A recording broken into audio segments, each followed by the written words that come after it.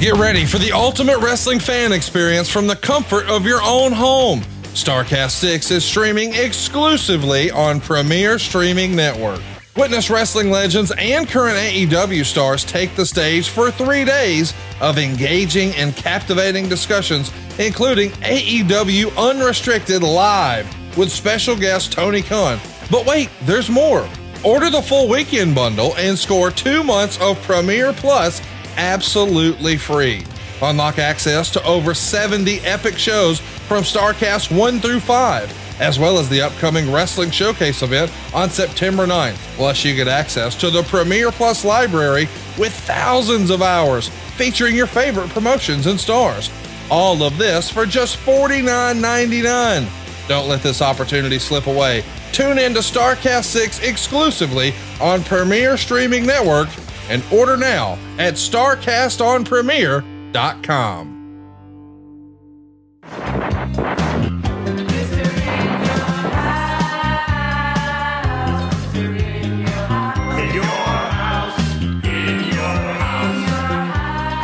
Hey, it's Conrad Thompson, and you're listening to Foley is Pod. And of course, we couldn't do it without the Hall of Famer, the hardcore legend himself. Ladies and gentlemen, Mr. Mick Foley. Mick, how are you, man? Oh, man, Conrad's been a really tough couple days, not just for me, but for everyone, I think, who loves wrestling. And so we're going to pay tribute to a couple of people that we lost and somehow try to, make it happy. Somehow try to bring up some great memories. But it's been a tough couple of days. Man, as you and I were recording this last night, it just, it washed over me and I tweeted out, boy, this week really sucked. And, as a wrestling fan, it's just been tough. The news none of us ever wanted to hear, but we knew, I guess eventually is inevitable. We lost the late, great Terry Funk. And man, you and I hold him in such high regard. And we both think maybe he hasn't gotten his proper flowers because so much of his career wasn't really televised and it wasn't really saved. And back in the territory days, they just recorded over that stuff. And he had a Hall of Fame career before anybody, before ECW even existed. And then he really just reinvented himself, probably with Flair in '89. And then again, in the early '90s with ECW, and then that great run he had with you in the late '90s in the WWF. And it's just a real shame that maybe we didn't get to all tell him even more how important he was, because as I was explaining to one of my non-wrestling friends the other day, Terry Funk was your favorite wrestler's favorite wrestler. Yeah, that's a good way to put it. And we talked before on the show about he was not just on my Mount Rushmore of wrestling, but he was like the center of it. And we gave all the reasons why. And I think the reasons I gave were like longevity of career, the quality of matches, ability to reinvent himself, willingness to have great matches, or at least the attempt to have great matches with anyone of any style. And that he really paid things back. He embraced the changes going on, that in a way that a lot of people of his era did not. And he made stars willingly. And so, and then the big thing to me, maybe as big as any of those other attributes, is Conrad, he made it so easy to believe. Yes. The suspension of disbelief was almost, you didn't have to suspend disbelief because you believed, he made it so easy to believe, to the point where not only the fans went home thinking, that might have been real, but his opponents went back to the dressing room thinking, hey, that might have been real. You definitely were in for a battle. So there are those, where they said, "Oh, night off." It's like it wasn't a night off because you had to work hard. You had to work really hard. You wanted to. I think you'd feel embarrassed if you didn't give your best to Terry Funk. And when you did, he brought out things in you that you did not know you had.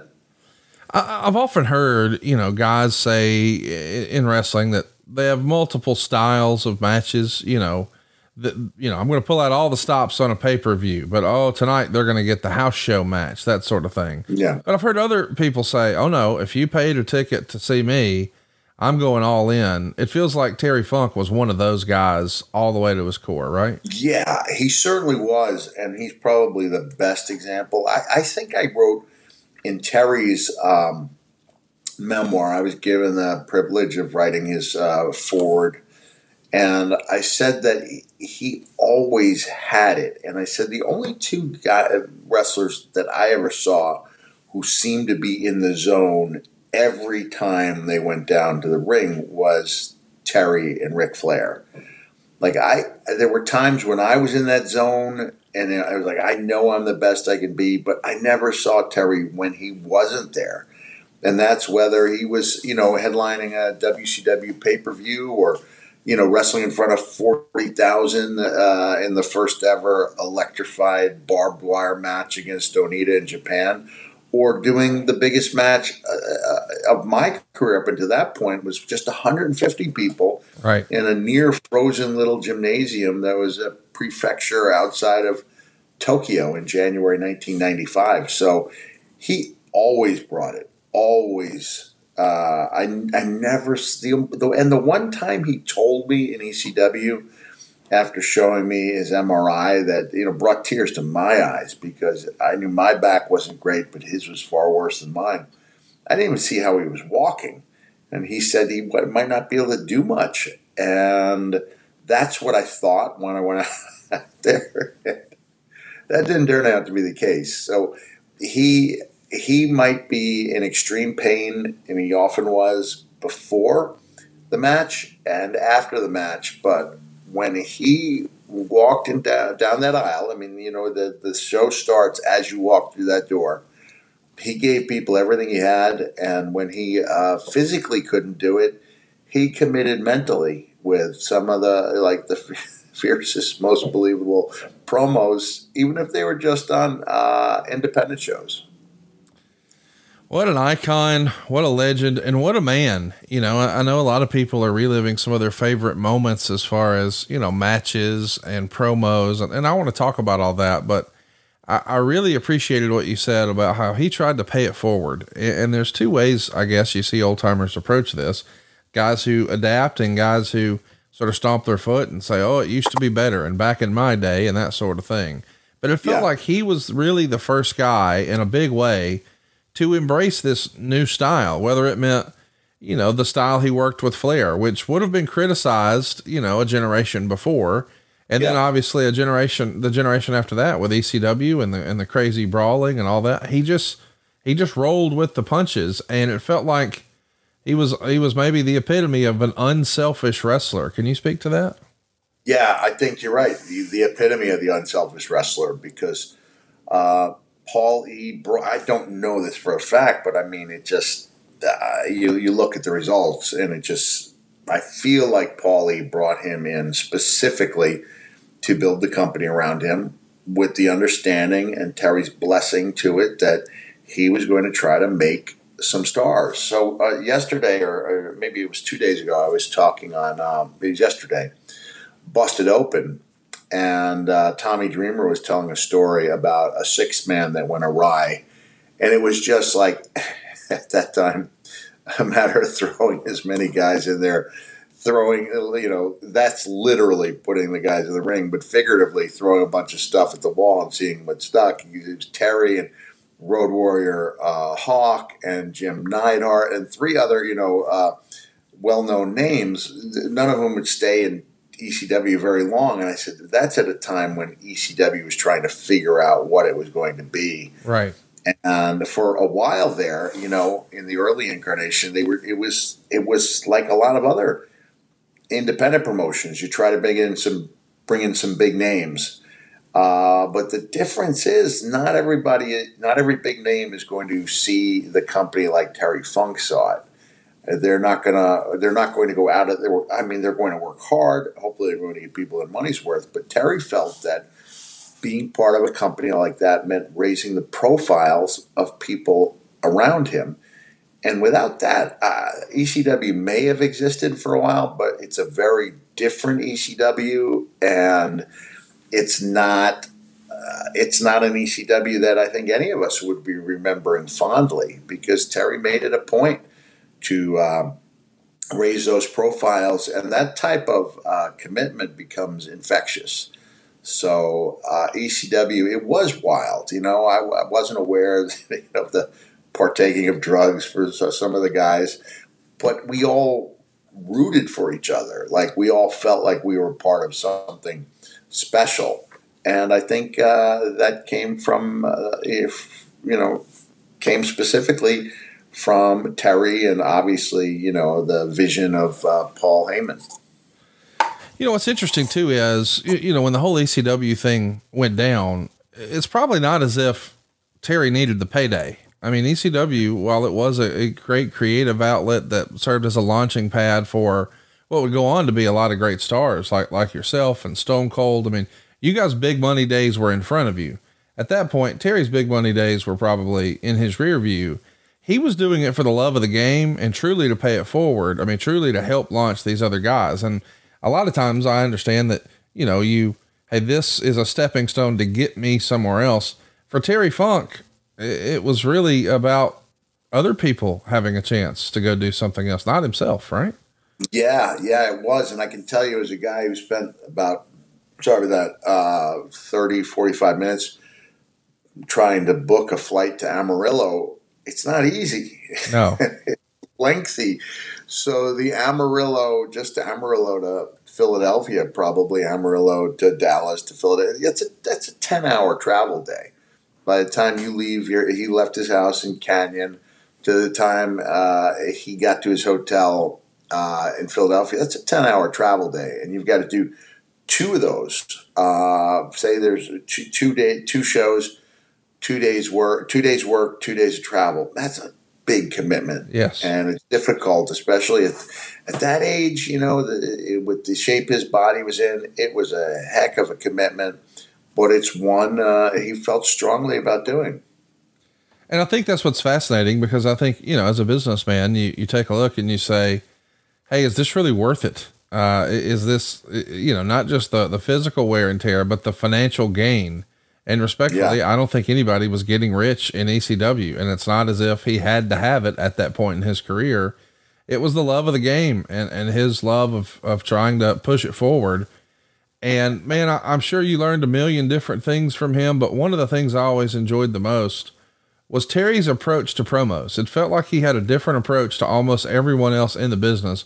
What was it that made a Terry Funk promo so special? Well, he believed in every word he was saying.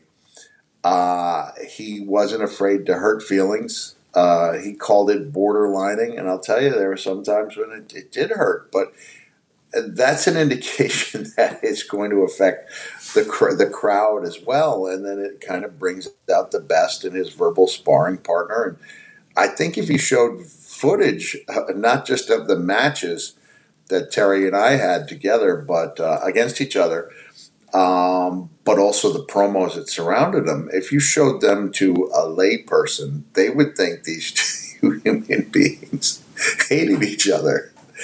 And in truth, Terry was one of my closest friends. I'm glad you had a chance to read the piece that I wrote. Yes. Last night.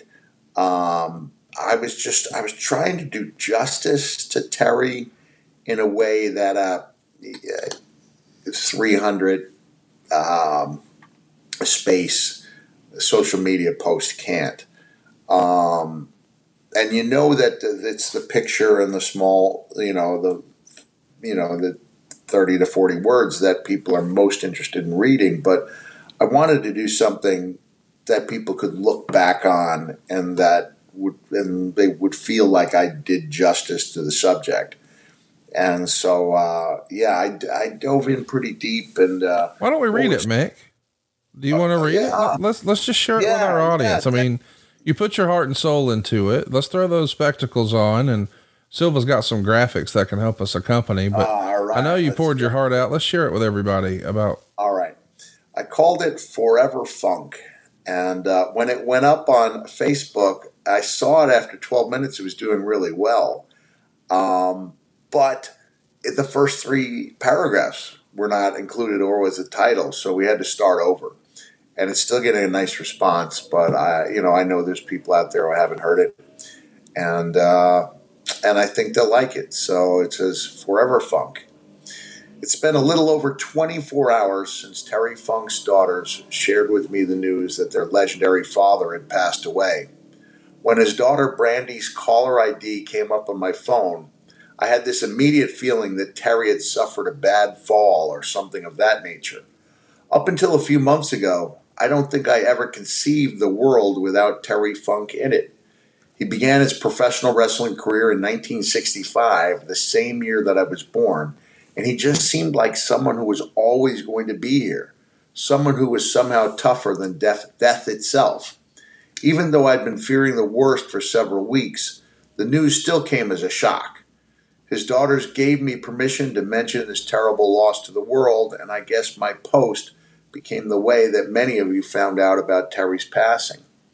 In the last couple hours, I kept coming back to a great George Jones song, 1985's Who's Gonna Fill Their Shoes, lamenting the loss, either past or future, of some country music's most iconic stars. Over and over I heard it in my head. Why, I wondered, was I stuck on a song from almost 40 years ago, one I have heard only a few times in the past handful of years? Then it hit me. I was thinking about Terry Funk. So when it comes to Terry, I will paraphrase George's song just a tiny bit and ask the question, Lord, I wonder, who's going to fill his shoes? Little did I know that the very first time I watched a Terry Funk match, back in 1986 on a VHS tape against Bruiser Brody in Tokyo, that this wild man with the best wrestling punch ever would go on to play such a large role in my life. In time, he would become my idol, my mentor, and one of the very best friends I've ever known. My friend Brian Hildebrand, later known in Smoky Mountain and WCW as Mark Curtis, gave me the tape in the hope that it might improve my punches in the ring. But it did more than that for me. Far more. That Funk Brody match was the epitome of the brawling style I enjoyed the most, and though I knew I could never have the presence of a Funk or a Brody, in time, through inspiration, borrowing, and outright thievery, I became a pretty darn good Terry Funk ripoff. Jake Roberts once told me that a wise man knows where to steal his material. For wrestlers old and new, you can do a whole lot worse than borrowing a thing or two from Terry Funk. He was the greatest wrestler I have ever seen, and I've seen a lot of them.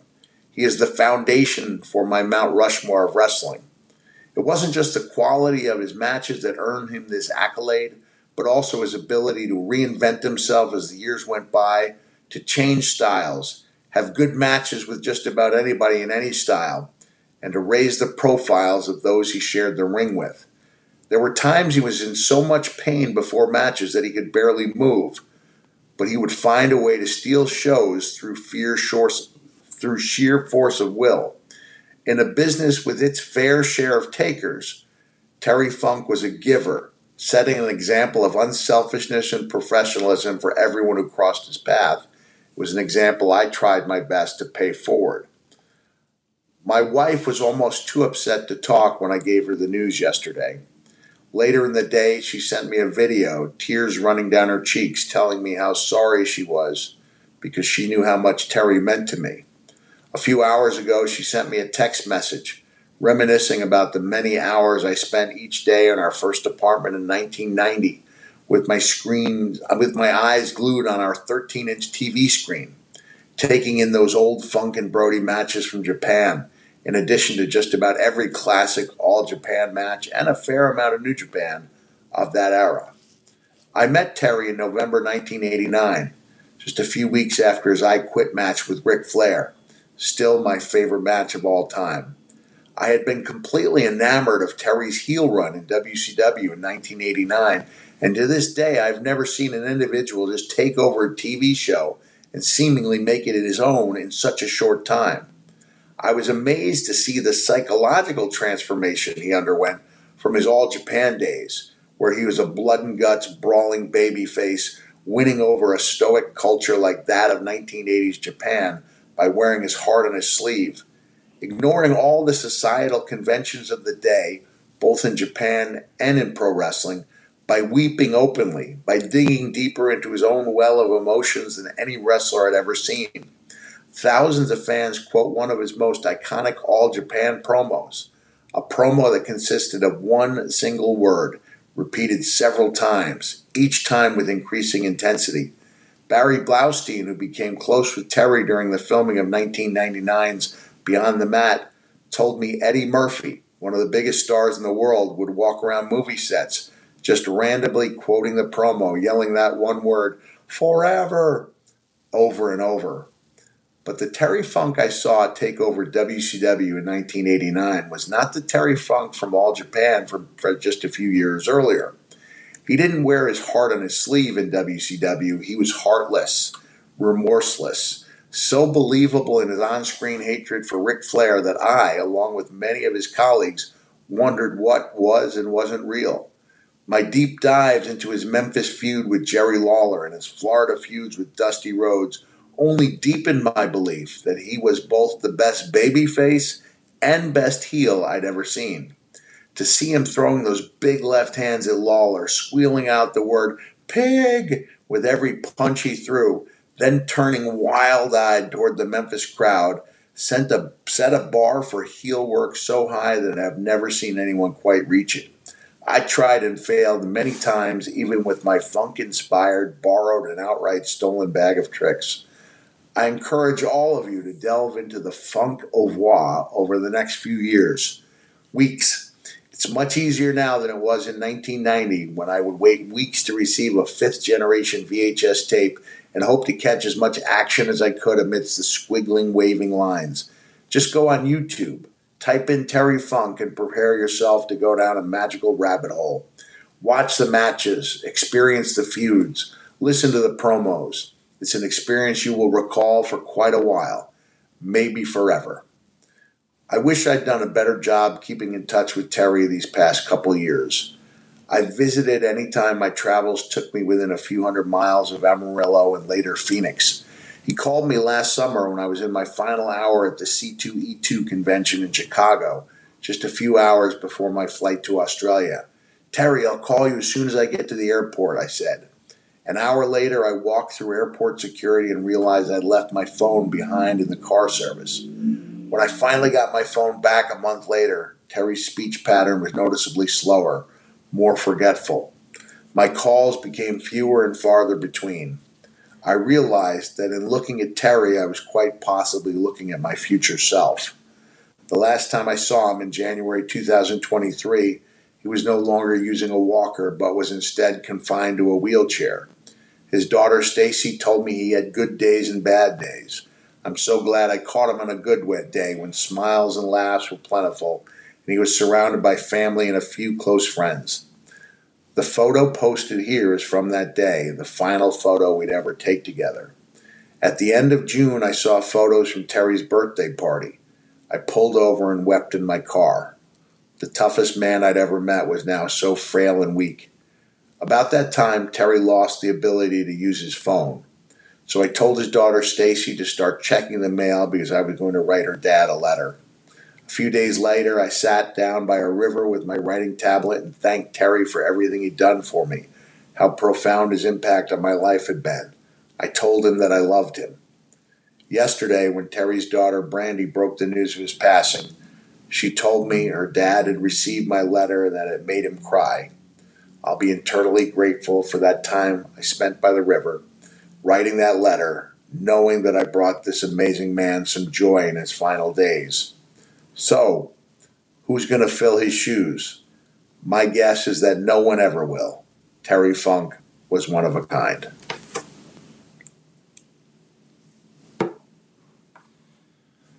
Wow.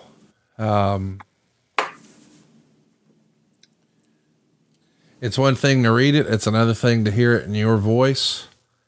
Thanks. The level of respect you have for him just poured through with your words there. So I've written a lot about Terry, and the books and the foreword I wrote to his book was something I was really proud of. And I thought at first, not many people have seen that foreword. Why don't I just lift that and that will be my post? I thought, man, just sometimes I write instead of doing a video because I want people to feel the work. I felt the same way when I wrote a piece about Lex Luger a couple of years ago. I thought, okay, more people will see it if I post a 2-minute video re-examining the career of Lex Luger, but it's like I want people to feel the work that went into it. And the tributes that are coming in for both Terry and Wyndham Rotunda are awesome. But I think there's a handful of people that we should count on to do something more, and especially in Terry's life and his career, I feel like I'm one of those people. So I'm really glad you liked it, and I hope a lot of people out there had a chance to listen or to read it on Facebook or my website.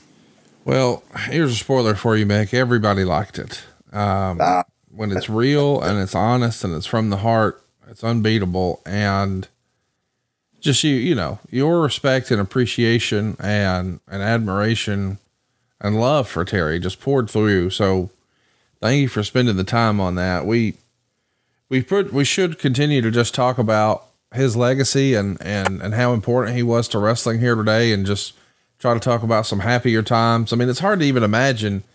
I mean, this is a gentleman who just passed away in 2023. And when he was quote unquote middle-aged and crazy and helping ECW get on pay-per-view in 1997 with moonsaults and barbed wire and everything in between, he actually first started wrestling back in 1965. That's hard to even imagine, isn't it? I know. The year that I was born. So I look back at some of the crazy things we did together. It was like, was I, like people are like, well, you were crazy. I was like, well, I was a guy with a mortgage, 2 small children. I guess you have to commit, right? It's like Mr. Miyagi says, if you stand on one side of the road, pertains to deathmatch wrestling, but also life in general. I think you stand on one side of the road, you're fine. You stand on the other, you're fine. You stand in the middle, you get squashed like a grape. So when it comes to the wild type of wrestling, like, you either do it or you don't do it. And no one thinks less of anyone who doesn't do it. But if you're just standing in the middle, being non-committal about it, you'll get squashed like a grape. And so the best way to do those matches was, while still having respect for your opponent's body, was to get into that zone.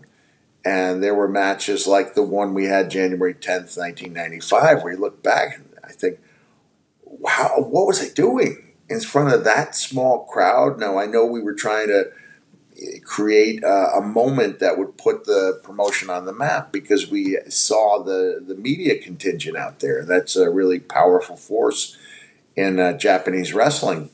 But I still look at it, I go, oh, man, I think I was crazy. And then I think, but Terry was 20 years older than me. And he was, if anything, he was the guy that needed toning down, not me. Yeah, so everything I did, the stuff that I'm known for doing, he was doing as well, and doing it 20 years my senior. It's crazy to think. I mean, when Terry started wrestling, Lyndon B. Johnson was the president. We hadn't yet landed on the moon. Most people didn't have color TV. I mean, that's where we were when he first starts wrestling. And if you're watching over on YouTube, you see Terry there with a bandana and the NWA World title. He won it 10 years after he started wrestling. That was in 1975 from Jack Briscoe in Miami. And he really wound up sacrificing a lot. Dave Meltzer wrote a nice piece on WrestlingObserver.com. I would recommend everybody check out, because the love of Terry's life was not professional wrestling. It was his lovely wife, Vicky, who unfortunately passed away a few years ago herself. But through this grueling schedule of being the NWA world champion, I mean, you were a traveling champion. It cost him his first love of Vicky. And after he was able to, and and happy to drop that title to Harley Race 14 months later in Toronto, he was able to win her back. And Dave Meltzer says that Terry would often tell him, that's the biggest win of my career, getting Vicky back. Can you speak about their relationship? Oh, they were great. They were great. And Terry brought her, I don't know what year he started bringing her to almost everything he did.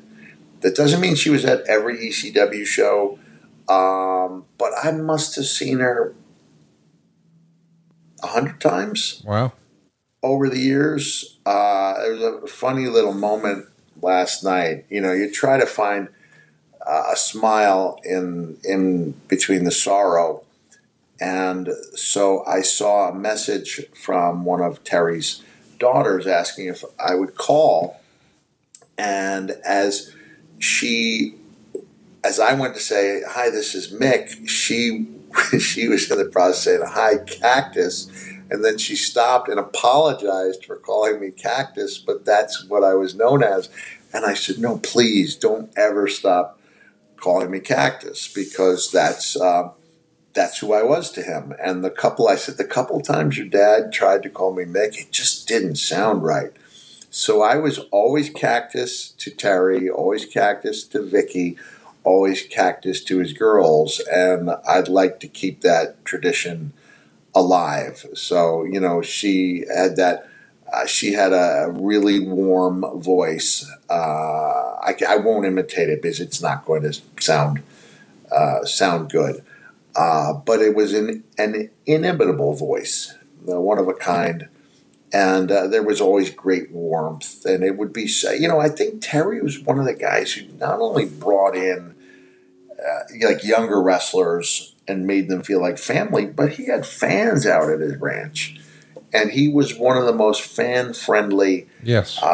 You know, I'm fan-friendly to the extent that, you know, I'm really good in interactions, unless you catch me before 6 a.m. at an airport, and then all bets are off. But Terry, he would stay, he would go down, he would have a drink or two with the fans. He would have people around him, like a circle of people. And he loved, you know, holding, you know, he loved those type of meetings. He really loved his fans. We know he really loved his family too. And I was glad he was able to get back with Vicky. And of course, you know, they were together till the very end, and his wrestling career continued. He found out, you know what, there is life after being the touring NWA champion, and every territory he went to, he set on fire. You mentioned his unbelievable run with Dusty down in Florida, and we all recall the whole Dusty sucks eggs. And I wanted to ask you about that crazy promo. There was a promo that went viral a few years ago when the WWE posted it on their on-demand service, long before there was a WWE network. There was something called 24/7. And when they posted it, a lot of people saw it for the first time, where Terry dumped motor oil over his head. You can tell as he's in the middle of the promo, he hadn't thought that one all the way through, because it started to burn his eyes. But my goodness, what a promo. What do you remember of those crazy promos? Like I think he was running down Bullet Bob Armstrong, wasn't he? These greasy Florida crackers or whatever he was saying. Oh, okay. So he's running down Dusty. Yes. So I believe he may have taken the motor oil promo and brought it to Continental. Okay. Wow. Because, you know, the Armstrong kids, of course, loving that. They didn't take that lightly. No. You know? It's amazing. So, yeah, he would try. He tried a lot of different things, and most of them worked. And so he would he would find a way to interject genuine emotion and create fear with a promo that looked on the outside like it was going to be goofy. You know, even his old ECW promo where he talked to a horse's rear end as if it was Eddie Gilbert, and the horse farted on camera, and he said, "Oh, Eddie, your face may have changed, but your breath is still the same." Oh, and that's just a great off the cuff line, yes. And not many guys in this business or any business can cut a promo to a horse's ass. Yeah. So by now you know that Mick and I have spent a lot of time talking about some of these death matches and some of these bloody wars that he had. But you probably also know that that blood was intentional. You see, nobody wants to get cut accidentally, but unfortunately a lot of us do it. If you're using a cheap razor, you're getting those nicks, those cuts, that irritation. And I gotta tell you, I got pretty annoyed with that whole subscription razor concept a few years ago. I found they just kept stacking up. What I enjoy most about Henson shaving is that it doesn't feel like a gimmick. It feels old school. Seriously, just the actual blade handle itself. Dude, it's metal. It's not some cheap piece of plastic that's gonna break on you or frustrate you. This is like, I mean, I'm not saying it's gonna last a lifetime, but it feels substantial. It feels like something our grandparents would have used. And at the same time, man, you get a whole pack of these straight razors. Dude, this is old school. But here's what's cool about it, and here's why I believe that you gotta meet Henson Shaving. They're a family-owned aerospace parts manufacturer that's made parts for the International Space Station and the Mars rover. And now they're bringing that same technology and engineering to your shaving experience. You see, I've learned that razor blades are like diving boards. The longer the board, the more the wobble. The more the wobble, well, the more nicks, the more cuts, the more scrapes. You see, a bad shave isn't a blade problem, it's an extension problem. So by using aerospace grade CNC machines, Henson makes razors that extend just 0.0013 inches, which is less than the thickness of a human hair. That means a secure and stable blade with a vibration-free shave. It's also got a clog-free design. You see, this razor has built-in channels to evacuate the hair and cream, which makes clogging virtually impossible. Seriously, Henson Shaving wants the best razor, not the best razor business. Let me explain. There's no plastic. There's no subscriptions. There's no proprietary blades. There's no planned obsolescence. The Henson razor works with standard old-school dual-age blades, but it gives you that new age, that new school tech. I mean, dude, these folks have made stuff for space. You darn right they can make stuff for your face. And once you own a Henson razor, it's only like $3 to $5 a year to replace the blades. I'm a big believer in this. I was overwhelmed with the value. Seriously, you're gonna get more blades than you can imagine. In my first shave, I have to admit, I was a little intimidated.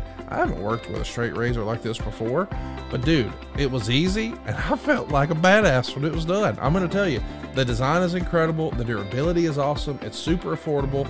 My buddy Cassio Kid came over to watch the Royal Rumble, and I had told him about the razor before, and I said, hey man, I gotta show this to you. And I showed him the blade, I showed him the razor. It's something you gotta see. I recommend it. It's the most manly thing you can do today. It's time to say no to subscriptions and say yes to a razor that will last you a lifetime. Visit hensonshaving.com/Foley to pick the razor for you and use code Foley, and you'll get 2 years worth of blades free with your razor. Just make sure you add them to your cart. That's 100 free blades when you head to hensonshaving.com/Foley and use the promo code Foley. hensonshaving.com/Foley. Did you know that your temperature at night can have one of the greatest impacts on your sleep quality? If you wake up too hot or too cold, I highly recommend you check out Miracle Made bed sheets. They were inspired by NASA, and Miracle Made uses silver-infused fabrics that make temperature-regulating bedding so you can sleep at the perfect temperature all night long. Not only that, it's also cleaner. Did you know that traditional bed sheets can contain more bacteria than a toilet seat? That's what leads to some of that acne, those allergies, those stuffy noses. Dude, it's just gross. But Miracle Made has a whole line of self-cleaning, eco-friendly bedding.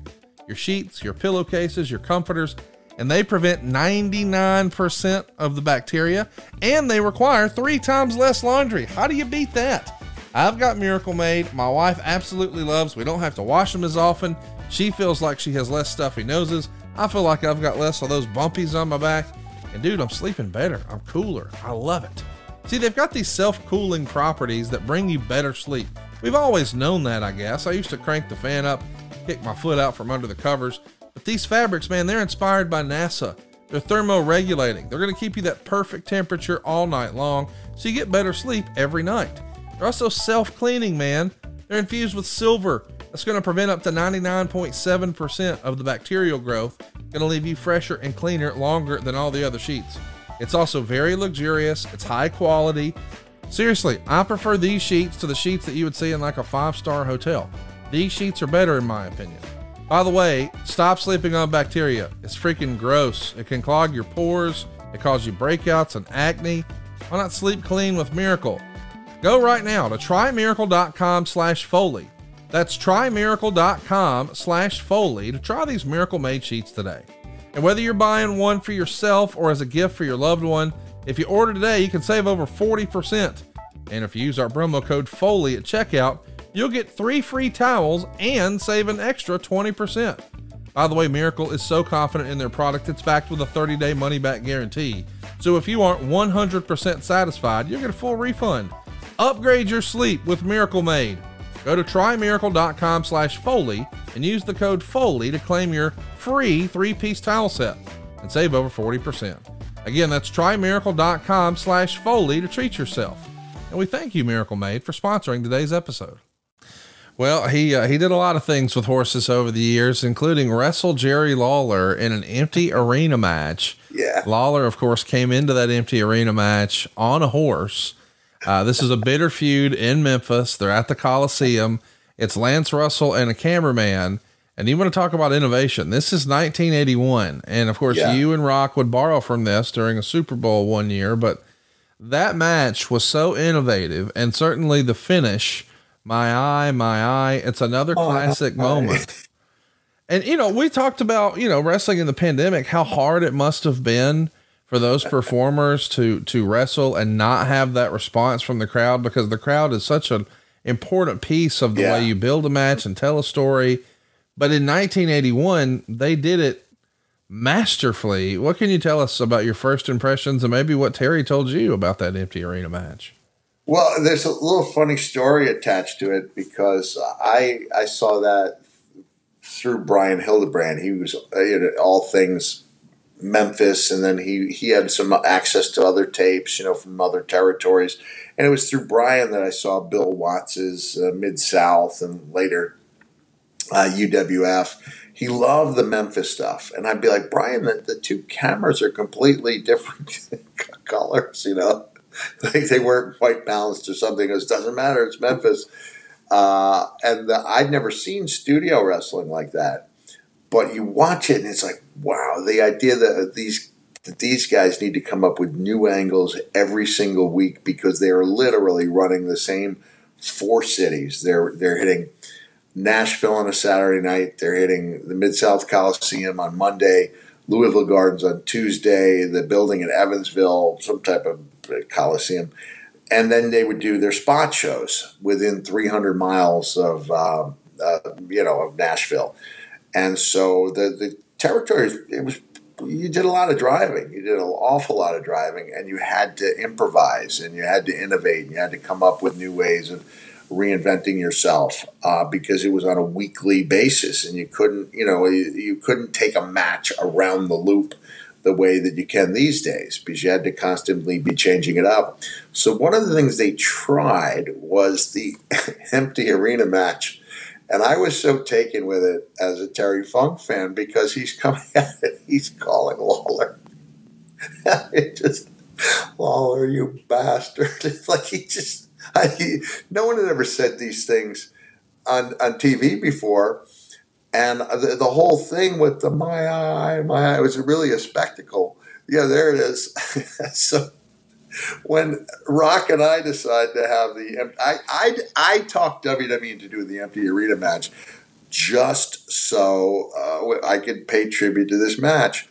And I think I got WWE to send a cassette tape, a VHS to Rock's house.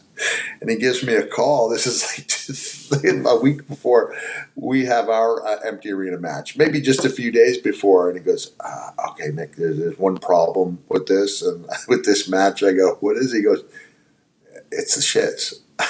No, it's a classic. And Rock goes, No, it's not. It's I watched it back and I was like, oh my God, you can't do that. Outside of the name calling, the eye thing, yeah, it wasn't very good. Whereas the other stuff he did with Lawler, was just that I mentioned in my article, just these left hands in that eye, and he'd turn around to the crowd, he'd have those hands out, in the wobble walk, and he's looking, and he's keep continuing to yell out, "Peg, Peg!" It's like, I'm guaranteeing you, 75% of that arena thought what they were seeing was the real deal. And Lawler probably did too. As a guy who's been on the receiving end of Funk's left hands, they feel pretty darn real. So I got back to Terry and I was like, Terry, how in the world did this match become a classic? He goes, oh, you didn't watch that? It's one of the worst things I ever did. So Rock and I had to start over from.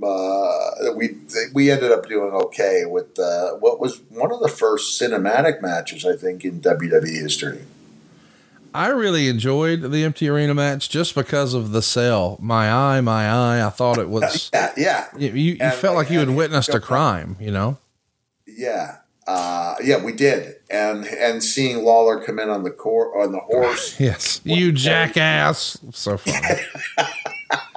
So funny. Go out of your way to watch that one. And man, his career doesn't stop there. And I can't help but think about what if, when Vince goes national in 84 and he starts deciding, hey, we're throwing the rule book out the windows. I'm going to start taking over these different territories. He's got Hulk Hogan. He's got the mainstream media. He's got NBC. I mean, he's wrestling Hulk Hogan on Saturday night's main event on NBC. This is when wrestling is as hot as it's ever been. But he wasn't there for long. I think that darn horse got sick. Why don't you think Terry stuck around? I mean, what do you think could have been possible had he stuck around? I think he had a nerve issue. And that's why physically the Terry Funk you see, it was at 85. Yep. Didn't look nearly as good as he did in 89 when he came back. Because I heard this a long time ago, that he couldn't lift like he wanted to.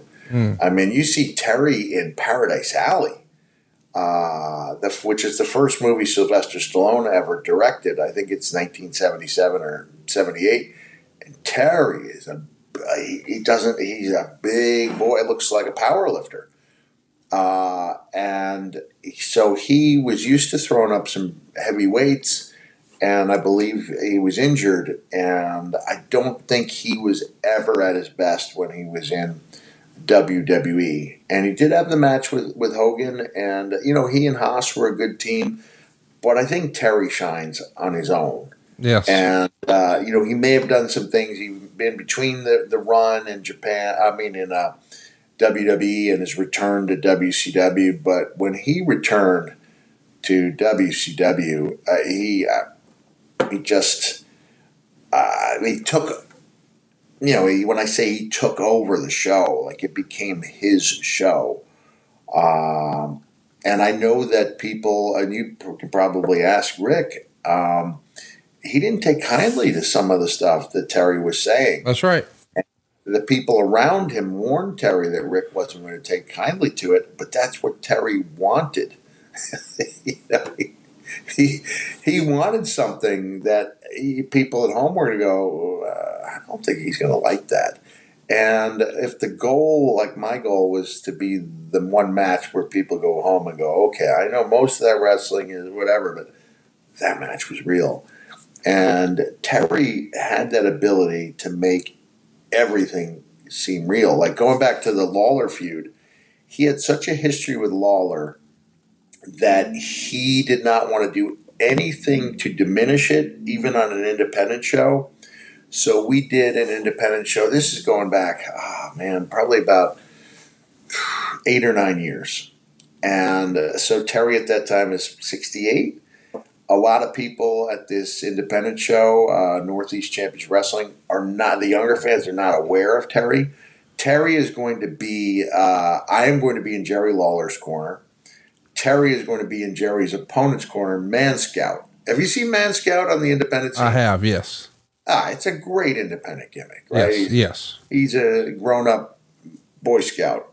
And aside from his promo about Man Scout, touting it to be one of the great talents of the 21st century, the thing I remember most is that when he starts making his way to the ring, I say to the ring announcer, "You better get out of the ring." He goes, "What?" I said, "You better get out of the ring." He goes, "But I'm the ring announcer." I said, "You better get out of the ring."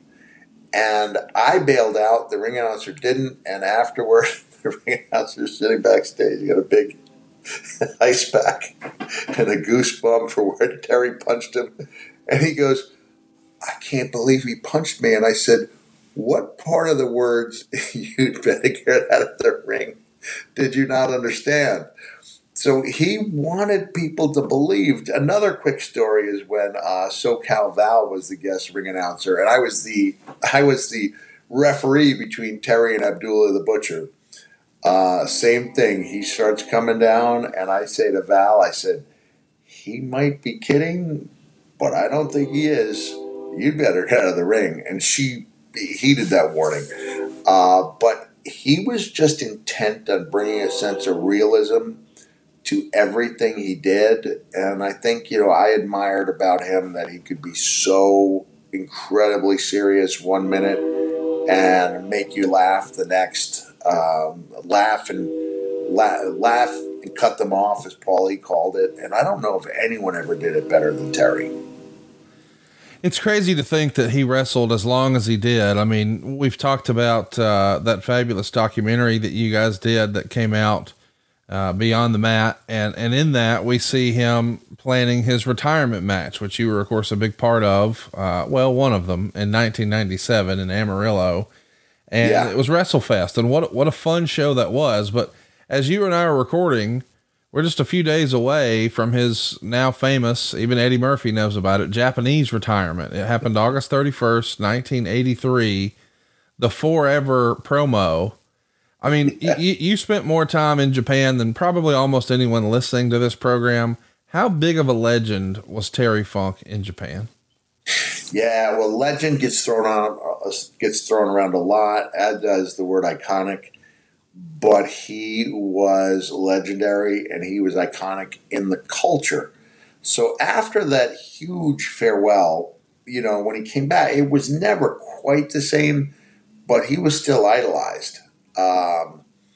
So to the point where when we did our, the finals of the King of the Deathmatch tournament, he left by ambulance, and there were hundreds of people surrounding the ambulance, all saying his name. They were saying it incorrectly. They were saying Telly. That's not a knock. It's neither. Just that's the way it was. So people, they loved. I mean, they loved him, and they would spot him at the truck stops where we'd stop. That was probably the cheapest place to get a decent meal, and it'd be a little bit westernized. They'd stop him at the sushi bar. Anywhere he went, he was stopped and he was recognized, and he was always incredible with the fans. He always appreciated it. But the emotion in that, did you say it was 83, the farewell? That's right. It was just incredible. And you watch that one word said over and over. And even if people don't understand what they're seeing, even if you showed it to a non-wrestling fan, they're going to feel something because he feels something. And I don't know for a fact that Eddie Murphy walked around random sets as much as he walked around Barry on the set they were working for. Because Barry was he did a lot of Eddie Murphy's writing during his Saturday Night Live run, won an Emmy for the show where Eddie Murphy returned to Saturday Night Live just a few years ago, and he wrote The Nutty Professor. So it was one of those movies. So I don't want to say that Eddie is still to this day walking around going, "Forever," but he was really taken by that. And Eddie also recognized me from 100 yards behind because of my walk. And that was only because of the movie and his closeness with Barry. But I love the idea that Eddie Murphy was saying, "Forever, forever." it's just it's a great moment. It is a great moment. You know, you mentioned that fabulous feud with Ric Flair in 1989. What a year that is, not only for Ric Flair and Ricky Steamboat, but also Terry Funk. And I think when most people think about Ric Flair in 89, they think about that fabulous trilogy with Ricky the Dragon Steamboat. People are still talking about it. But boy, as soon as it finished, and I mean as soon as it finished, and as you may recall, in Nashville, since there had been some controversial finishes, there's 3 judges. Terry Funk happens to be one. The first, let me see if I get this right. Music City Showdown is one of the best matches. Wait, Music City Showdown was the first or the third? That was the third. Chi-Town Rumble. Chi-Town Rumble is one of the best matches of all time.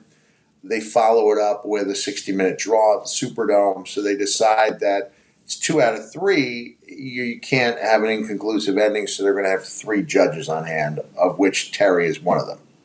That's exactly right. And afterwards, of course, Terry, now remember folks, Ric Flair had been this huge heel in this feud with Ricky the Dragon Steamboat. He was the philanderer. He was the playboy. He was the millionaire. Whereas Ricky the Dragon Steamboat represented the everyman. He's the good dad. He's the good guy. He's the family man. He's bringing his kids to the ring, for goodness sake, and his wife. Yeah. Meanwhile, Flair's out there with a mink coat and a gold Rolex and 8 ladies and yada, yada. And then at the conclusion, as they're in the ring, congratulating the new champ, here comes Terry Funk to offer his congratulations and says, I'd like to go ahead and challenge you for that new world title. Meek and mild mannered in the way he asked Rick. Yes. You know, I'd like to be that first challenger.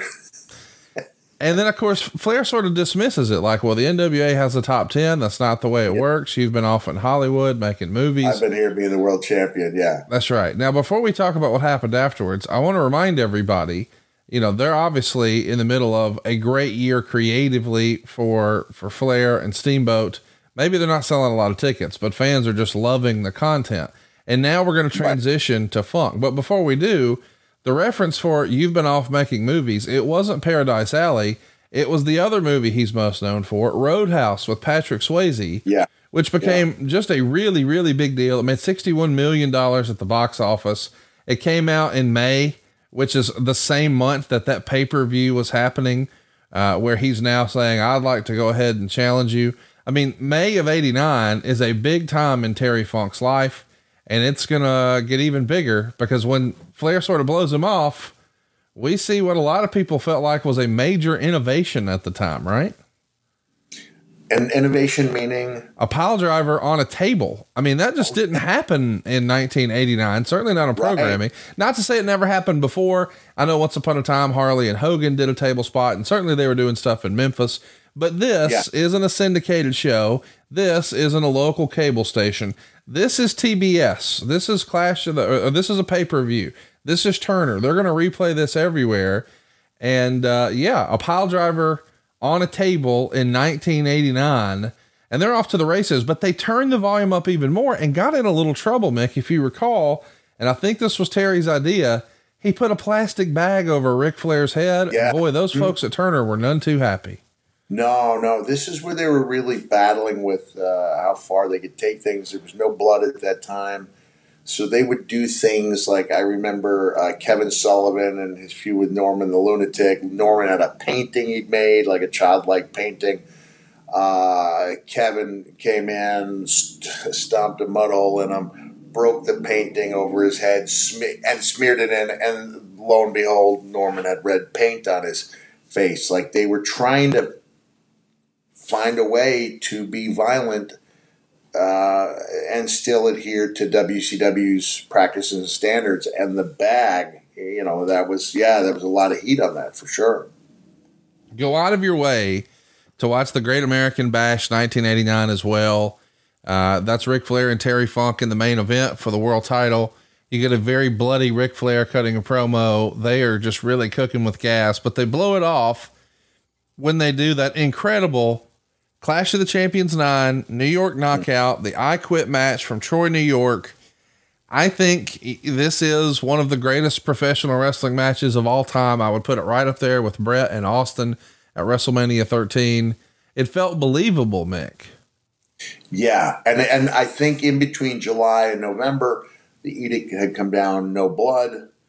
And I think it actually helped because it didn't hurt. It didn't hurt because it was so physical. It was so good. 20, I think, 26, 27 minutes. And I was sitting on my couch in Montgomery, Alabama. We had a rare off night in Continental Championship Wrestling. And I just thought, this is the best match I've ever seen. And to this day, other people could point out other things, and they'd have their reasons why other matches were better. But that's one of the beautiful things about wrestling is nobody's wrong. And I don't think anyone would look at my choice of this as my favorite match of all time and say that, I've lost touch. This is a match that holds up in the same way that Flair had the instantaneous babyface turn the moment that Terry went to work on him. And this is a lesson, for anyone out there. I talk sometimes about the ability to shift gears, and some of the biggest superstars, some of the greatest movesets have not shown me that ability to shift gears. And watch Terry turn on Ric Flair, the way he goes from being humble and meek to being the most dangerous man you could imagine. It's like instantaneous. And in the same way they did that turn, after that match with Steamboat and Flair, Funk's performance is so courageous in loss that he turns babyface, retires again as a babyface. And it all made perfect sense. Man, oh man, do I love talking about this. We're getting a little older, and man, those next days after we hung out and maybe partied the night before, a little tough, right? I'm 42 years old. I can tell a difference. That was until I found ZBiotics. Let me explain. I used to enjoy a cocktail during the week, but I found that I was not productive at all the next day. Felt like butt. Well, the way around that is to get ahead of it with ZBiotics. Let me explain. ZBiotics is a pre-alcohol probiotic that's the world's first genetically engineered probiotic. It was invented by PhD scientists to tackle those rough mornings after drinking. And here's how it works. When you drink, alcohol gets converted into a toxic byproduct in the gut. And it's that byproduct, not dehydration, that's to blame for your next day, right? We've all felt rough the next day and we thought, well, I'll just drink water, I'll feel better. No, that's not it. You see, ZBiotics produces an enzyme to break down that toxic byproduct. It breaks it down. You see, it's designed to work like a liver, but in your gut, where you need it most. Drink ZBiotics before drinking, drink responsibly, and enjoy the night with confidence. And I have to admit, I was skeptical when I first heard about this. And then I tried it with Eric Bischoff before I knew we were going to be enjoying ourselves. And buddy, I felt fine the next day. We were productive. We were up and at 'em early. We were making sales. We were closing those deals. I think ZBiotics for that. I'm telling you, it makes a difference every time I use it. I've never turned someone on to it where they didn't notice the difference. I think you will too. And let me mention this. Labor Day is right around the corner. Stock up on this. Share it with your family and friends. They're going to thank you for it. Especially if you're really hanging out on a Monday. You know what I'm talking about. Well, now we got to go to work on Tuesday. Dude, go be a hero on Tuesday and have fun like you want to on Monday. Savor the moment. Let ZBiotics do the rest. Go to zbiotics.com/Foley and get 15% off your first order when you use Foley at checkout. ZBiotics is backed with a 100% money-back guarantee, so if you're unsatisfied for any reason, they'll refund your money, no questions asked. Remember, head to zbiotics.com/Foley and use the code Foley at checkout for 15% off. And we thank you, ZBiotics, for sponsoring today's episode. You've heard Mick talk about it for years. AG1, Mick and I absolutely love AG1. We start each and every day with a simple scoop. That's it. That's all we need. One single scoop and a cup of water. And buddy, we're getting 75 different high quality ingredients. It's going to hook you up and give you all the key daily nutrients, and it's going to go ahead and support everything you need. Your energy, your focus, your strength, your clarity. This is just a no-brainer to me. Think of it as like your foundational nutrition product. You know, listen, we all get busy and we wind up, well, I didn't want to do this for lunch, but I don't feel like I have an option, or, well, I know I need to. Dude, this is easy. Just one scoop every single day. You're making sure you're taking care of your most valuable asset, you. You cover all your bases. You're looking for better gut health. You want to boost in energy. You want to support that immune system. Maybe you hate taking pills or vitamins. Maybe you just want a supplement that tastes good. I drink mine every single morning. My wife does hers before she even does her coffee. It makes her feel unstoppable on her way to the gym, and I think it gives me more focus at work.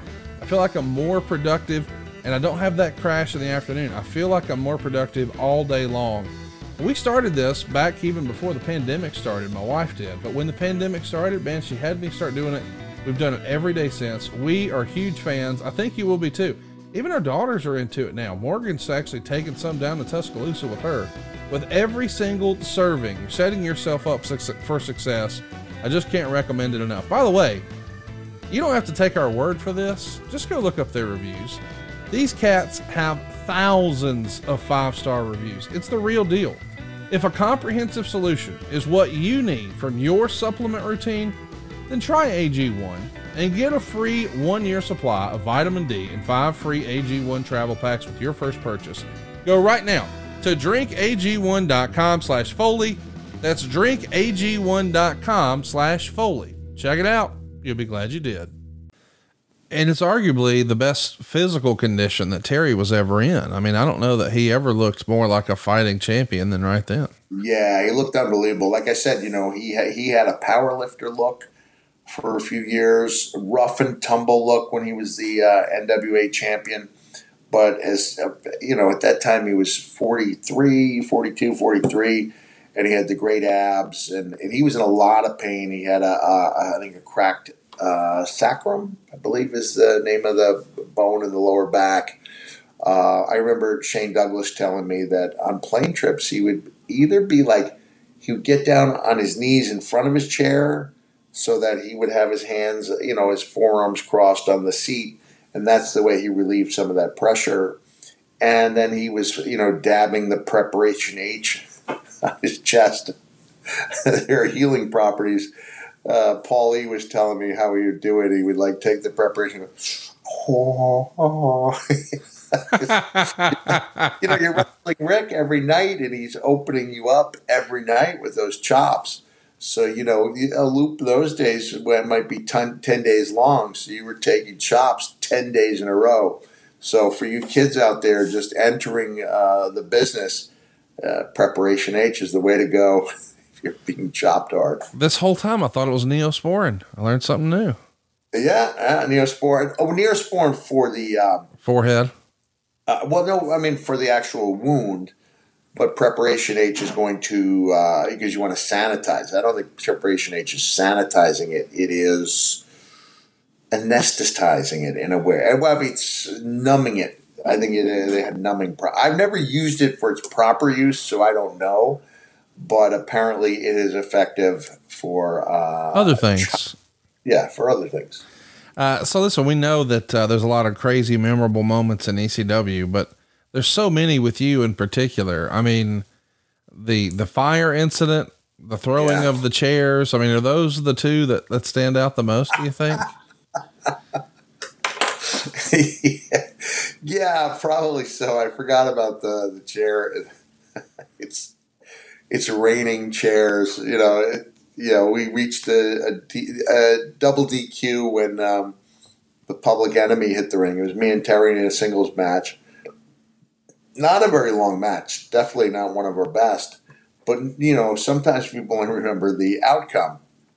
And the final thing they remember, Terry says, ask them for a chair. I said, give me a chair.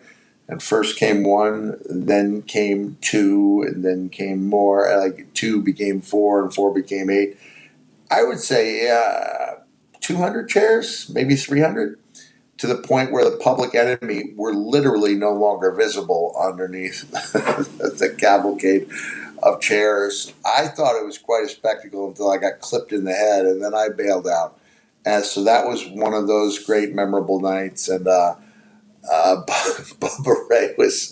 Bully Ray was giving me his take on the fire incident because Terry came into the dressing room about 2 minutes before I did, because we still had an angle to pull off after Terry had been burned.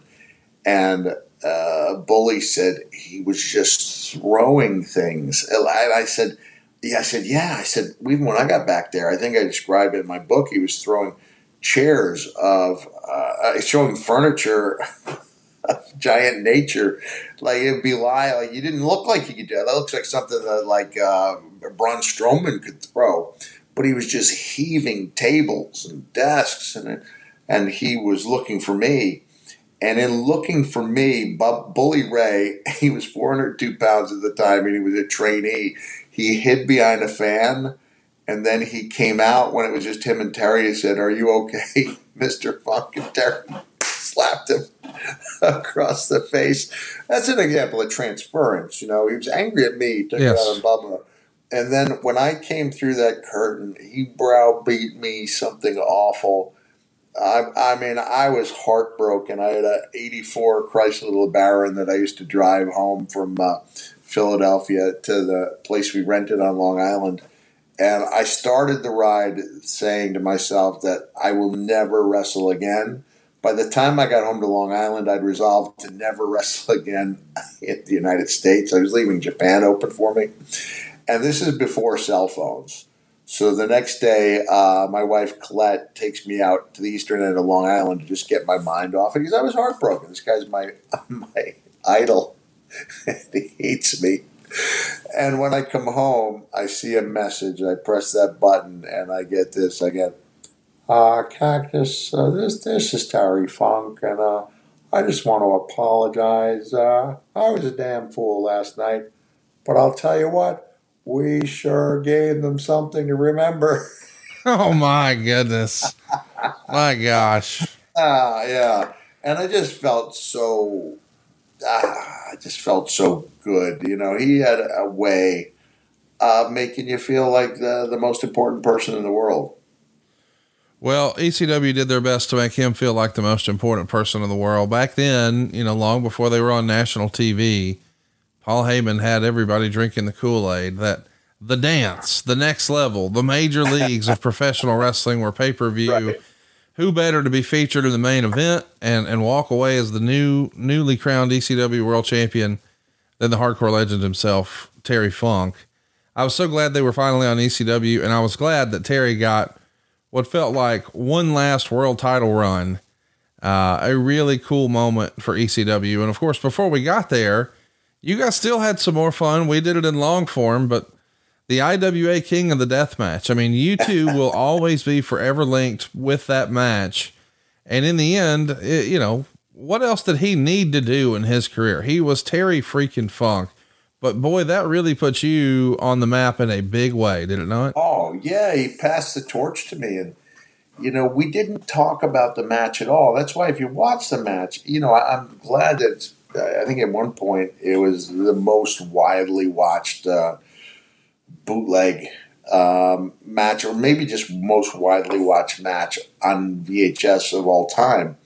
It's probably still up there. People gather around, and it made quite an impact. The match itself, because there was no design to it, we'd already been through two matches each, and it started off as the hottest day of the summer, at least that I could recall.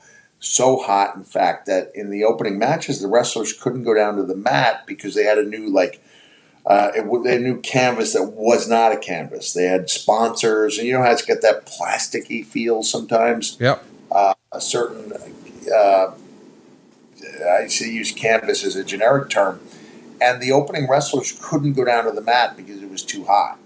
And now you have the spectacle of guys about to enter what could be life and death certain situations, selling their merchandise before they go to the ring.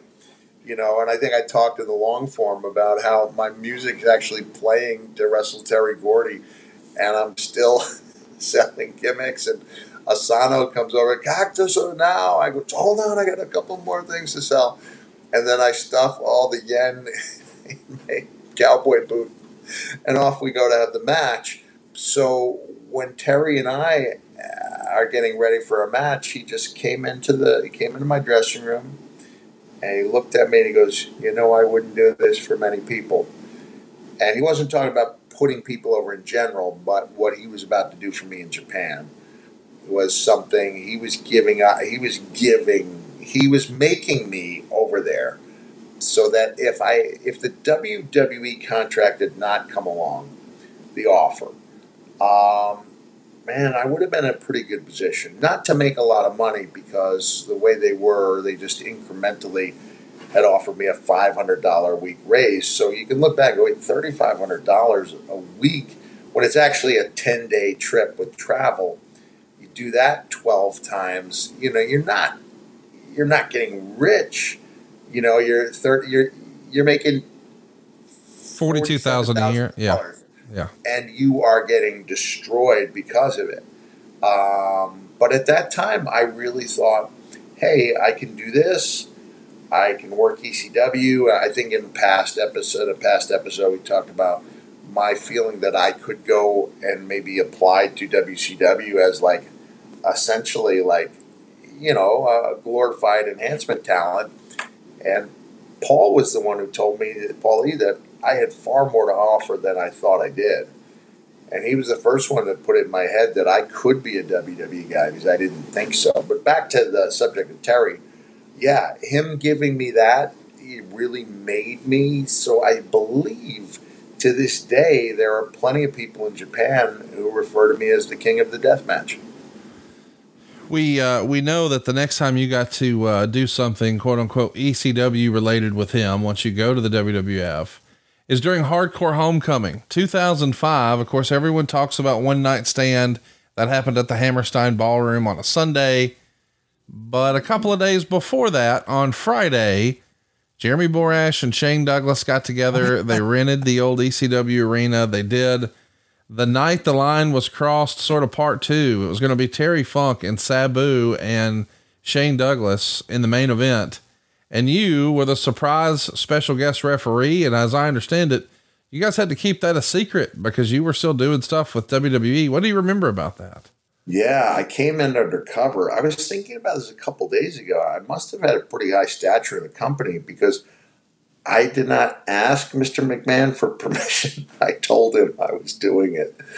I said, there's something I feel strongly about. I said, Shane Douglas helped me a lot in my career, and I'm going to be there. So I didn't pose it as a question, and I don't think he was happy about it. I think he respected it. And so I was there, and I was brought in under cover of darkness. And I made the calculation that when I pulled out Mr. Sacco, those fans were going to boo. And that's why I knew it was a two-step process. It was bring out Mr. Sacco, get the boo, and then wrap barbed wire around him, which made him a hardcore sock. And it was a fun show to be a part of, and it made me, I felt like I gave back, especially to Shane, who had been such a good friend and so instrumental in my career. So I was able to help. That show would have been a success anyway, because it's not like I was advertised and put any butts in seats, but it was certainly a nice surprise for the ECW fans. I was there front row, loved it, was surprised you were there. Cool. It was a really cool moment. And most of all, it was cool just to see you guys back in the ECW arena again. And we've touched on the fact that you would do One Night Stand the second go around, and Funk would be involved there. And who could forget all the craziness you did with Chainsaw Charlie that we've covered in long form here on the program. Yeah. Sorry, I'm having a little chair trouble. That's okay. Were you surprised a handful of years ago? I mean, I think it was even as late as 2017. Terry Funk wrestled Jerry Lawler again.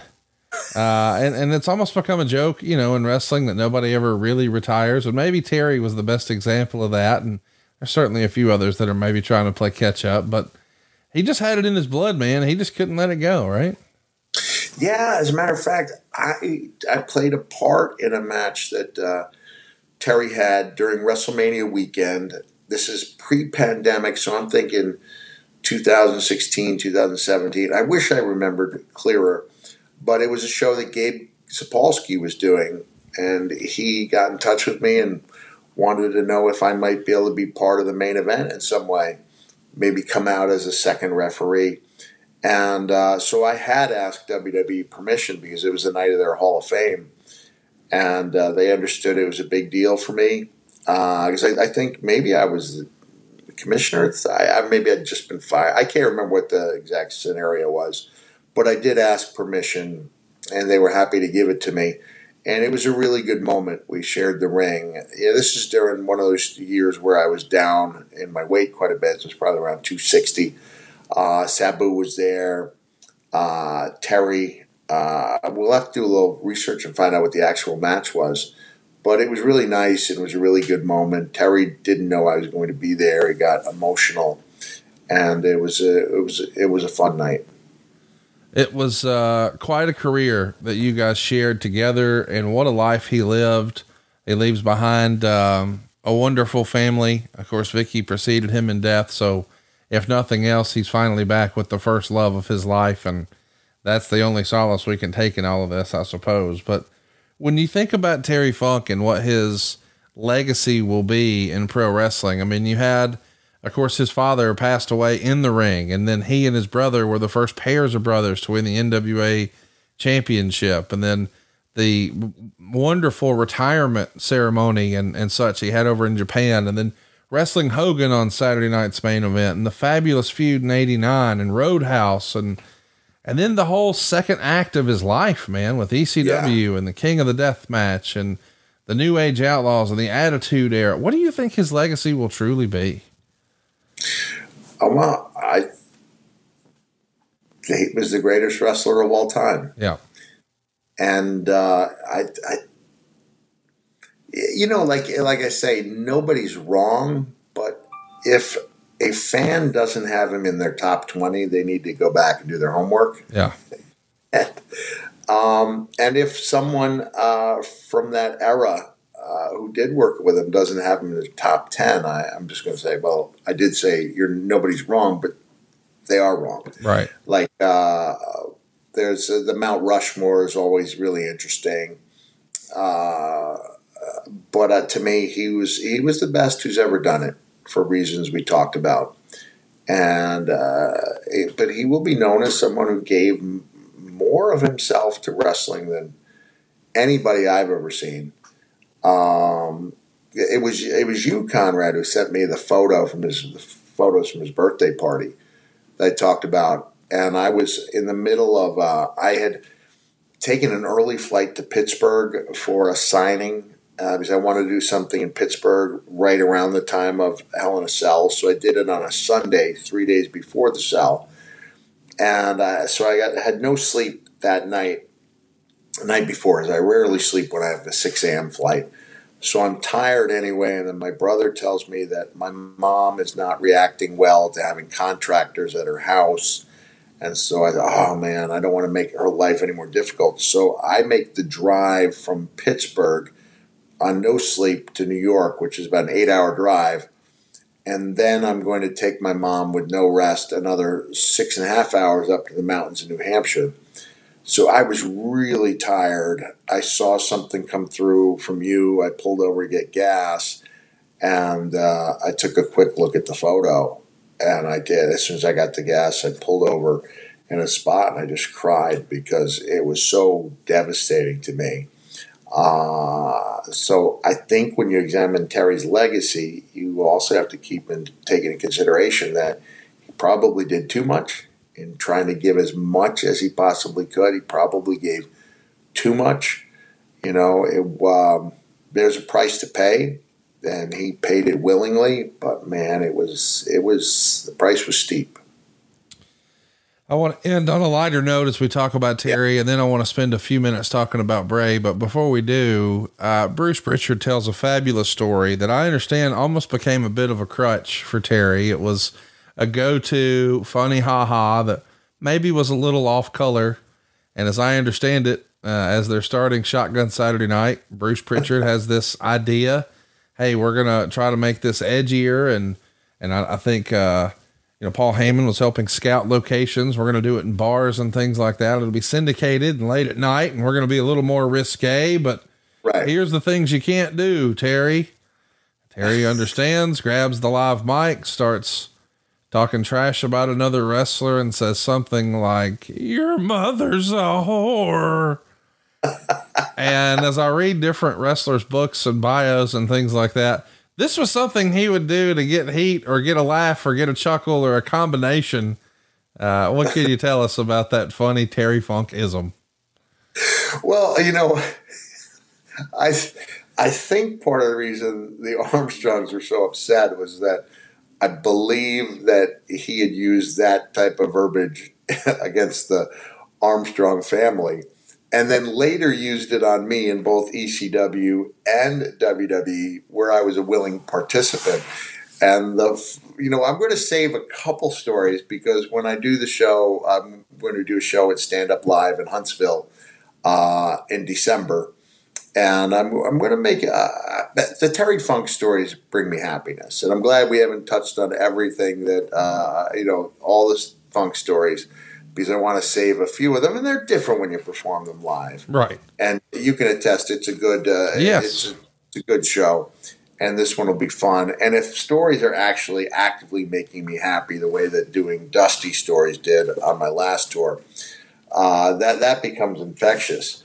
But I'm laughing about the your mother's a whore, because even in WWE, remember, this is the time when they're reforming ECW. Yes. And Terry and I are going to verbal war in Lubbock, Texas, and he's Cactus Jack, your wife is a whore, your mother is a whore, your children are both bastards, and then not a peep out of me. And then he goes, and WWE sucks, and then boom, now it's on. Like, you can insult my mother, my children, my wife, but doggone it, don't you dare.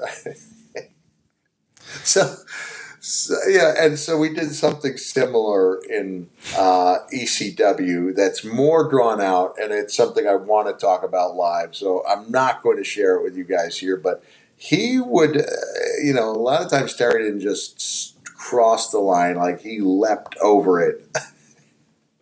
And you would know when a line was crossed because Terry was on the other side. And they realized, okay, that we can't really put a live mic in this guy's hand on a live show. But he made it memorable for sure. Of course, you can keep up with where Mick is going to be live and pick up tickets for all of his shows over at realmickfoley.com. I'll be at his show in December. You should be too. It's a Terry Funk tribute show at Stand Up Live here in Huntsville, Alabama. And we're actually going to have the ECW world title that Terry won, his actual world title, the ring used world title that Terry held that ran in a lot of headlines this past week. It'll be there as a part of Mick's fundraising efforts and tribute shows. So we'll make sure that we celebrate that, but pick up your tickets now at realmickfoley.com. Well, by now, this episode is sponsored by Blue Chew. Let's talk about sex, shall we? Remember the days when you're always ready to go? Well, now you can increase your performance and get that extra confidence in bed. Listen up. It's BlueChew.com. Blue Chew is a unique online service that delivers the same active ingredients as Viagra and Cialis and Levitra, but in chewable tablets and at a fraction of the cost. Take these anytime, day or night, so you can plan ahead or be ready whenever an opportunity arises. And the process is simple, y'all. You just sign up at BlueChew.com, consult with one of their licensed medical providers, and once you're approved, you'll receive your prescription within days. And here's the best part, man, it's all done online. That means no visits to the doctor's office, no awkward conversations, no waiting in line at the pharmacy. Blue Chew's tablets are made in the USA, prepared and shipped directly to your door, all in a discreet package. Blue Chew wants to help you have better sex. So discover your options at BlueChew.com. Chew it and do it. Dude Love would be proud. Seriously, this is a home run. They're a day one sponsor for us here on the program, and you know why. It really works. If you haven't tried it already, what are you waiting for? And how about this? We got a special deal for our listeners. Try Blue Chew free when you use our promo code Foley at checkout. Just pay the $5 shipping. That's BlueChew.com. The promo code is Foley to receive your first month free. Visit BlueChew.com for more details and important safety information. And we thank Blue Chew for sponsoring today's podcast. But man, as if that wasn't enough, boy, it was a double doozy this week. We got not one piece of tragic news as wrestling fans and our little internet wrestling community, but another piece. And unfortunately, this is a fellow who didn't get to live his life to the fullest like Terry Funk did. His life was cut way, way too short. Sadly, we lost the performer known as Bray Wyatt, the real life Wyndham Rotunda at just 36 years old. He leaves behind a lovely bride to be, as I understand it. They were hoping to get married in maybe December, and man, I think 4 young children behind, and so much life in front of him. There's lots of rumor and innuendo surrounding his health problems, and we're not here to speculate on that. That'll come out when it comes out. But what will always leave a mark on us is his impact on WWE and his presentation. And I can't help but think that he was getting a little of his influence from your old Mankind persona. And he was this cult-like leader that felt like he was, right out of, Cape Fear. I mean, this was a persona and a character that continued to evolve. He continued to reinvent himself, much like Terry Funk. I mean, the character evolved, and sadly, just 36 years old, man. What can you tell us about Bray? Well, I thought he was a genius. I really did. I thought so highly of him. I've just started watching wrestling in earnest again the last month or so, and we can talk about that next, in the next podcast. But by and large, I'm really happy with the way the product's looking. I have to start looking into AEW some more. But when my children were all watching, and I would watch too, I would watch it kind of in the background, and I would multitask, and I would do different things sitting on the couch. So I'm still part of the family atmosphere for 3 hours every Monday night, but I would largely be working on other things. And it was really Bray Wyatt that would make me put all my stuff down. And I would just sit and stare at that screen, and I was transfixed. And I think that's the way so many people were when they watched him. He was he may have borrowed from me, but if he's borrowing from me, he's borrowing from Terry. But he makes it his own. Yes, that's the key. Before the Bray Wyatt character debuted on WWE, I do not think Florida. I don't think developmental had yet gone to Orlando. I'm not sure on that. They were in Orlando, but it wasn't. It was on Hulu, so it wasn't. Oh, it was on Hulu. Okay. Yeah. So it was not being seen by nearly as big an audience. Right. And so when he was at TV, he told me he'd been working on something and that he was doing these promos in a rocking chair.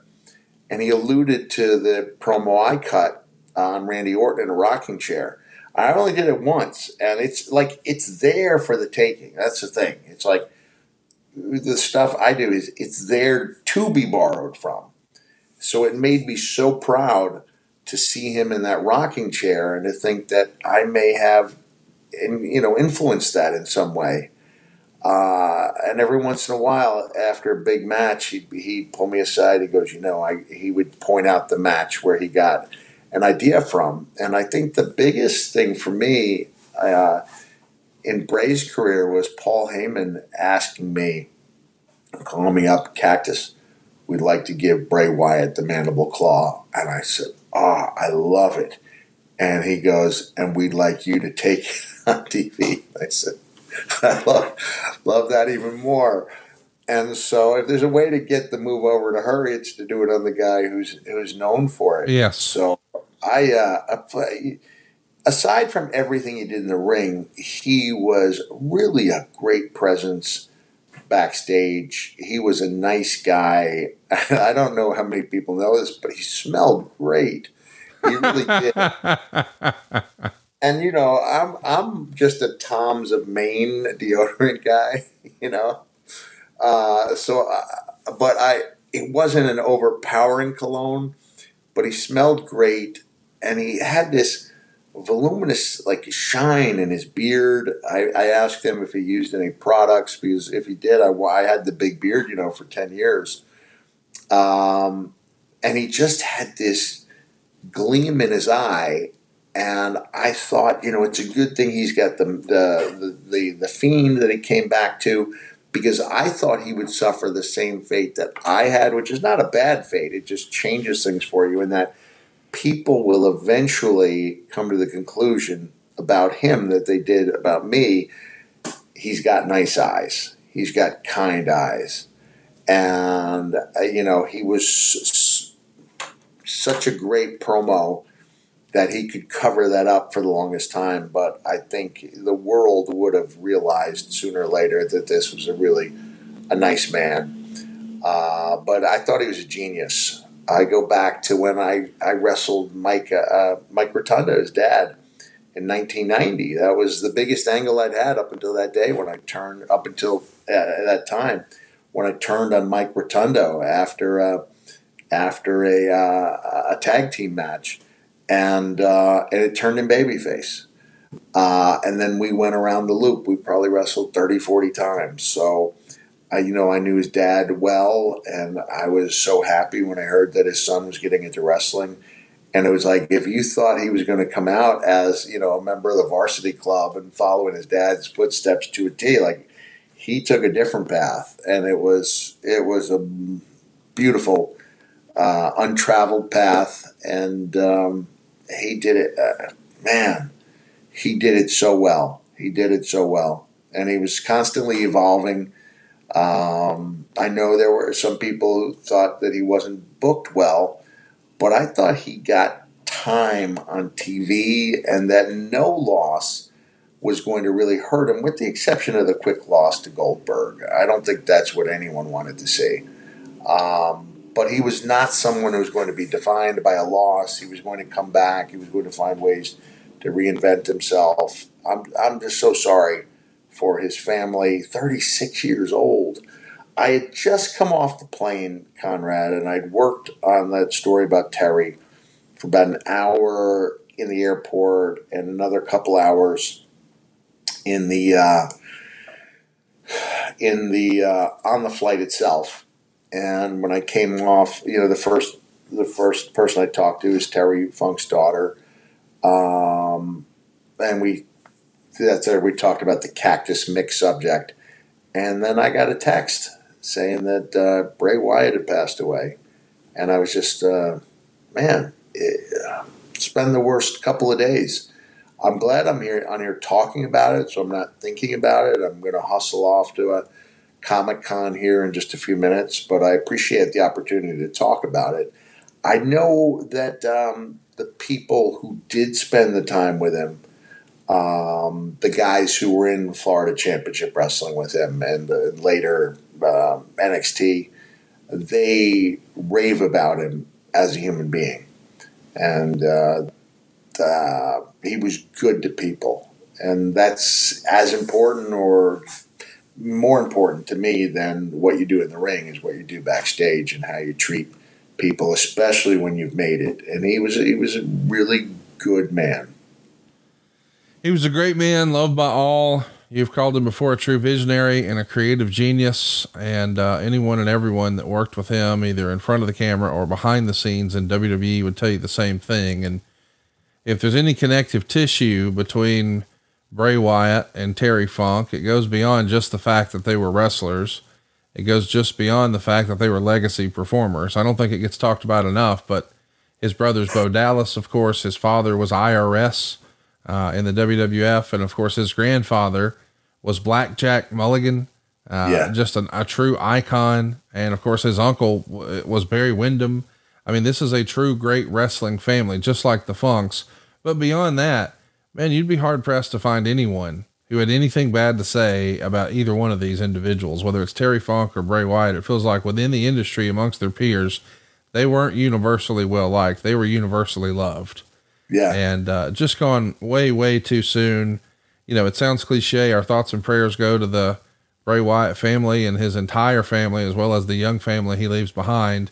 And Mick, I don't know if you've seen this, but WWE has decided they're donating 100% every nickel of the merch that sells for Bray Wyatt directly to Bray's family. So that's great. Like we've seen the salaries have escalated so much in the last few years, but Bray was out I don't think he came in with a big salary. He was out for a lengthy period of time. I don't know and even with a great salary, you need 3 or 4 of those big years before you start looking at retirement type money. And I'm really happy to hear that, because you're talking about 4 children. Like you said, JoJo was his fiance, and it's a great thing that they're doing. I really appreciate hearing that. It is a great thing they're doing. I encourage everybody, pick up some merch from WWE. All of that money goes directly to Bray's family. Normally it's a royalty, as I understand it. They get a percentage of that. I think now they've altered that, and it all goes there. So he leaves behind a young family who's going to need a lot of help. And I hope the WWE pays him tribute. Of course, we're recording on Friday afternoon. I think SmackDown tonight should be a tribute episode for him. And what can we say, man? It's been as we said at the top of the show, this week sucked, but we hope that us reliving some of the fun memories about Terry Funk and trying to pay our great respects to Bray Wyatt brought us a bright spot to your day. But I want to mention there is another bright spot around the corner. I can't believe this is real, but you're celebrating a big milestone on Cameo. And as I understand it, you're doing something pretty cool. You're going to be offering a big discount. Is that right? Yeah. I passed 5,000 5-star reviews. And I'm really proud of that. It's, we used to do them on air. But so our viewers know how much I enjoy doing them. So 5,000 it's more than double any other wrestler or athlete.